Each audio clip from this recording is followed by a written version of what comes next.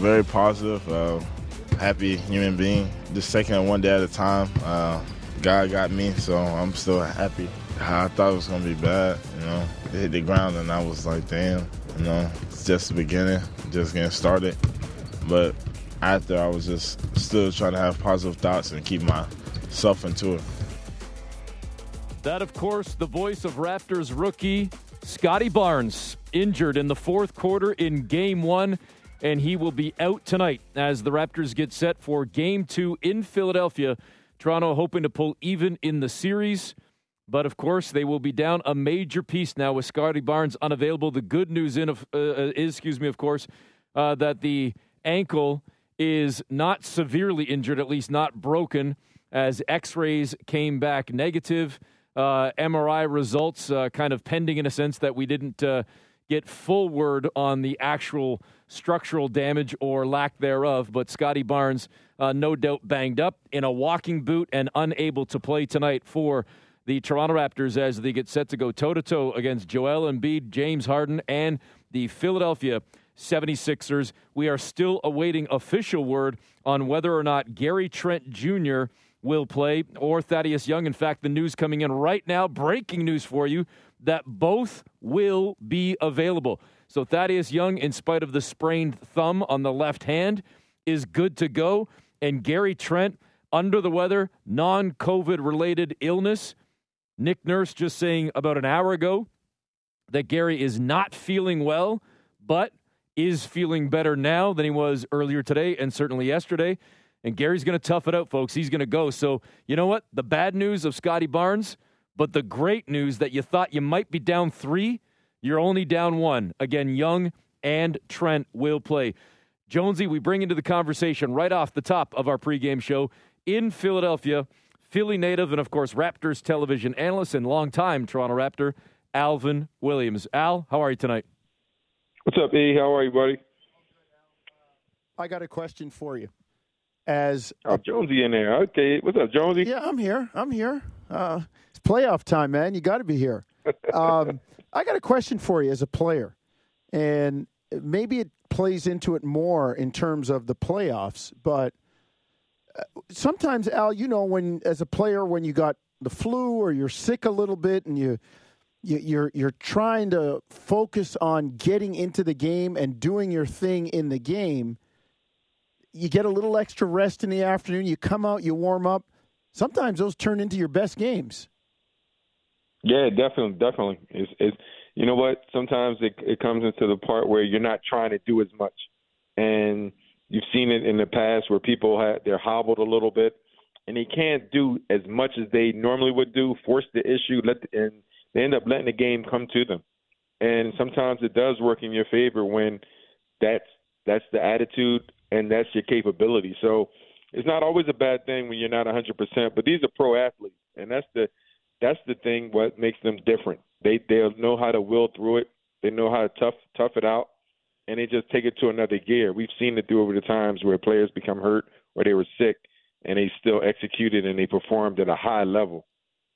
Speaking with Alvin Williams as we're getting set for Game 2 between the Sixers and the Toronto Raptors. Al, I'm going to admit right off the bat here, trying to take this from a purely, extremely optimistic Raptors perspective here. The Raptor fans need some positivity right now, Al. Again, I say the good news that Trent's there to play, good news that Thaddeus Young is able to. I'm sure neither one of them 100%, but hey, at this time of the season, who is 100%? Scottie Barnes not being in the lineup, certainly a big-time absence. That said, they're different players. They do different things, but I would argue there are some similarities in their game, and you could also maybe try to find other ways to pull even more similarities by asking OG to do some of what Scottie has done over the course of the season. And Al, why do I bring this up? OG Anunoby missed a ton over the last 2 months of the season. Played in only a handful of the Raptors' last 25 games of the year. Now, he was there in Game 1. He played well in spite of the Raptors' loss. Can you say, as terrible as it is, that there's no Scottie Barnes? We've got OG back, and OG, who didn't see the floor a whole ton in the final 25, it's like you got one, you lost one, and if we could win without OG, can we find a way to win without Scottie? Yeah, no, for sure. I mean, OG is somebody to me who's overlooked. He's underrated. You know, he has some injury history, but what he can bring to this team that not many people can do, I think he brings a great post-up presence. I think he brings that physicality. He can defend, and he does multiple things like a Scotty Barnes. He's not, you know, the guard type with the vision and the passing ability of a Scotty Barnes and the size of a Scotty, but he does have a force, and he does a great job. And the Raptors have been doing a good job of identifying him early in transition in offense, pinning and sealing under the basket, getting early post-ups. He can space the floor. I think he's a better shooter than Scotty. So he brings elements that are really valuable for the Raptors. And I think the biggest key is the Raptors being deliberate, making sure that certain players, you know, get the ball in certain spots. I still believe this is playoff basketball, and your best players have to have the ball in their hands the majority of the time and make plays not just for themselves as others. So the Raptors do have a Fred VanVleet. They have an OG. They have a Pascal. So those are three players that you have that you can have the ball in their hands and have them make plays as well. So that's definitely a positive when you do have an OG in your lineup. Al, you know, you said something there that is so true. In the biggest games, your best players need to be your best players. So how much does Toronto not overreact to Tyrese Maxey? I mean, I don't know if he's going to shoot 5 of 8 from 3 again, go for near 40. The focus is still Embiid and Harden. And I think you got to tag or pay a little bit of attention to Harris and Maxey. I would say more so Harris than Maxey. But the other part of that, I don't think he's going to give me another 40 piece, another 38. And that being said, maybe it's actually good that he did because he might be looking for that and take some touches away from some of the other guys. I just think Toronto, they got to adjust, but they can't overreact, Al. No, for sure. And you and I both said, Jonesy, and I'm not quite sure if you agreed as well, Eric, but we said Maxey was the X factor. Right. You know, he's the guy that, you know, he can have big games and can change the outlook of a series because of his ability and so much attention that's drawn by James Harden and Embiid. What I would say is I don't think the Raptors should overreact to James Harden. I believe that James Harden is not the same James Harden as in Houston. I don't think he's the 40-point, 15, 16 assist guy getting to the free throw line 16 times or 18 times. But I would urge the Raptors to play James Harden man to man. And, you know, he doesn't have the explosiveness to blow by you any longer, for at least for right now. And he's not finishing through contact like he used to. So I think the Raptors, they helped a little too much, and they allowed the Tyrese Maxey to get loose, and they allowed Tobias Harris, especially in the first half, to get loose. And I believe if you just stick to the script and you can double team and give Joel Embiid different looks, but I think you just play James Harden straight up, let him try to finish over big bodies, meet him with physicality, because the game isn't called the way it was called 2 or 3 years ago. And he's not the same player as he was 2 or 3 years ago as we've seen him. Now, can he still take over a game? Hell yeah.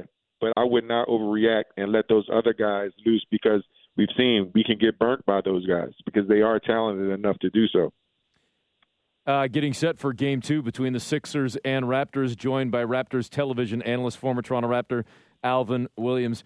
Al, when you talk about James Harden, he didn't shoot a great percentage, 6 of 17 overall, but he did shoot well from the perimeter, something that traditionally he has not necessarily done, or maybe I should say historically, he hasn't necessarily done over the course of his career. He's a volume shooter, and he makes a lot because he takes a lot. But career-wise, numbers aren't great. But I'll take 4 of 7, 6 of 7 at the line, and suddenly a guy with 22 and 14. I understand what you're saying and played him straight up, but he arguably turned in his best effort in at least a few weeks in Game 1, because, as you know, Jones and I talked about in our broadcast, and I think we might have even discussed with you on Smith and Jones, as Jalen Rose said, his numbers lately have been looking like a concert tour, 3 of 14, 3 of 16, 4 of 12. It looks like concert dates, not shooting percentages, but he was pretty good overall in Game 1.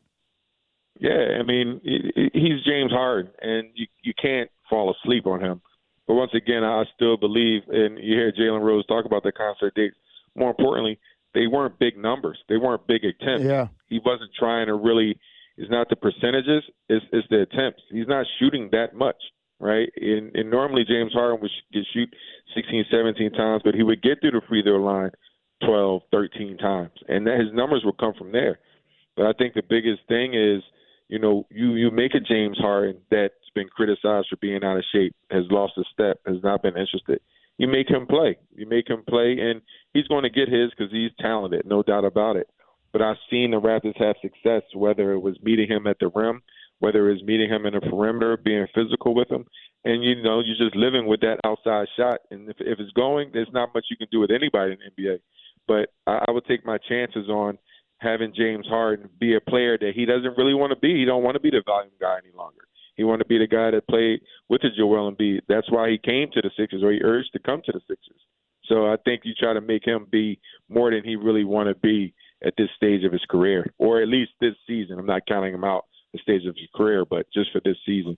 All right, Al, I'm going to get to the keys to the game at the start of the broadcast, but while I got a guy here who has been on the floor for the playoffs, I think one of the real keys tonight is not overreact, but take care of Maxey and Tobias Harris, who had 64, more than half of the 131 points, and they shot the ball well. Embiid got 19 points on 15 shots. Harden, 22 points on 17 shots. Neither of them shot a good percentage. So if you're the Raptors, I think you apply a little bit more ball pressure, force quicker decisions from those guys, and then I think you got to turn them over, Al. The Raptors lost their personality, not turning them over, not getting easy points, not getting out and running. And people say those are things you can take away in the playoffs, but if you're going to win this series, you got to play to your strength. No, for sure you have to. And, that's always the challenge. When you look at the Raptors early on, their defense, being able to switch and be aggressive and not the referee letting the team be physical. But a lot of it was relied on turnovers and deflections and disrupting the other team's offense and getting out in transition. Jonesy and E, that the playoffs, that's not going to happen, right? As you saw, the 76ers not even have a turnover in the first half.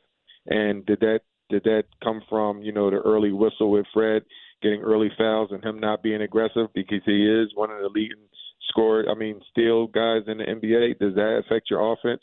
Your defense? And then when you have a Chris Boucher who gets in foul trouble and he's one of your best offensive rebounders, those are two things that give you more possessions in the NBA, right? Defense, the rebounds, and the turnovers. And we know how important possessions are. So those are the things you can't rely on, although that is your identity. And somehow the Raptors have to get some of those opportunities. I don't know how you get them in the playoffs other than playing your style and then hoping the whistle is not as fragile as it was early on in the game, which I think took away some aggressiveness. So I think at the end of the day, the Raptors have to be who they are. It's too late to change now and continue to just hit with force. You got to meet with force and physicality, especially in the playoffs.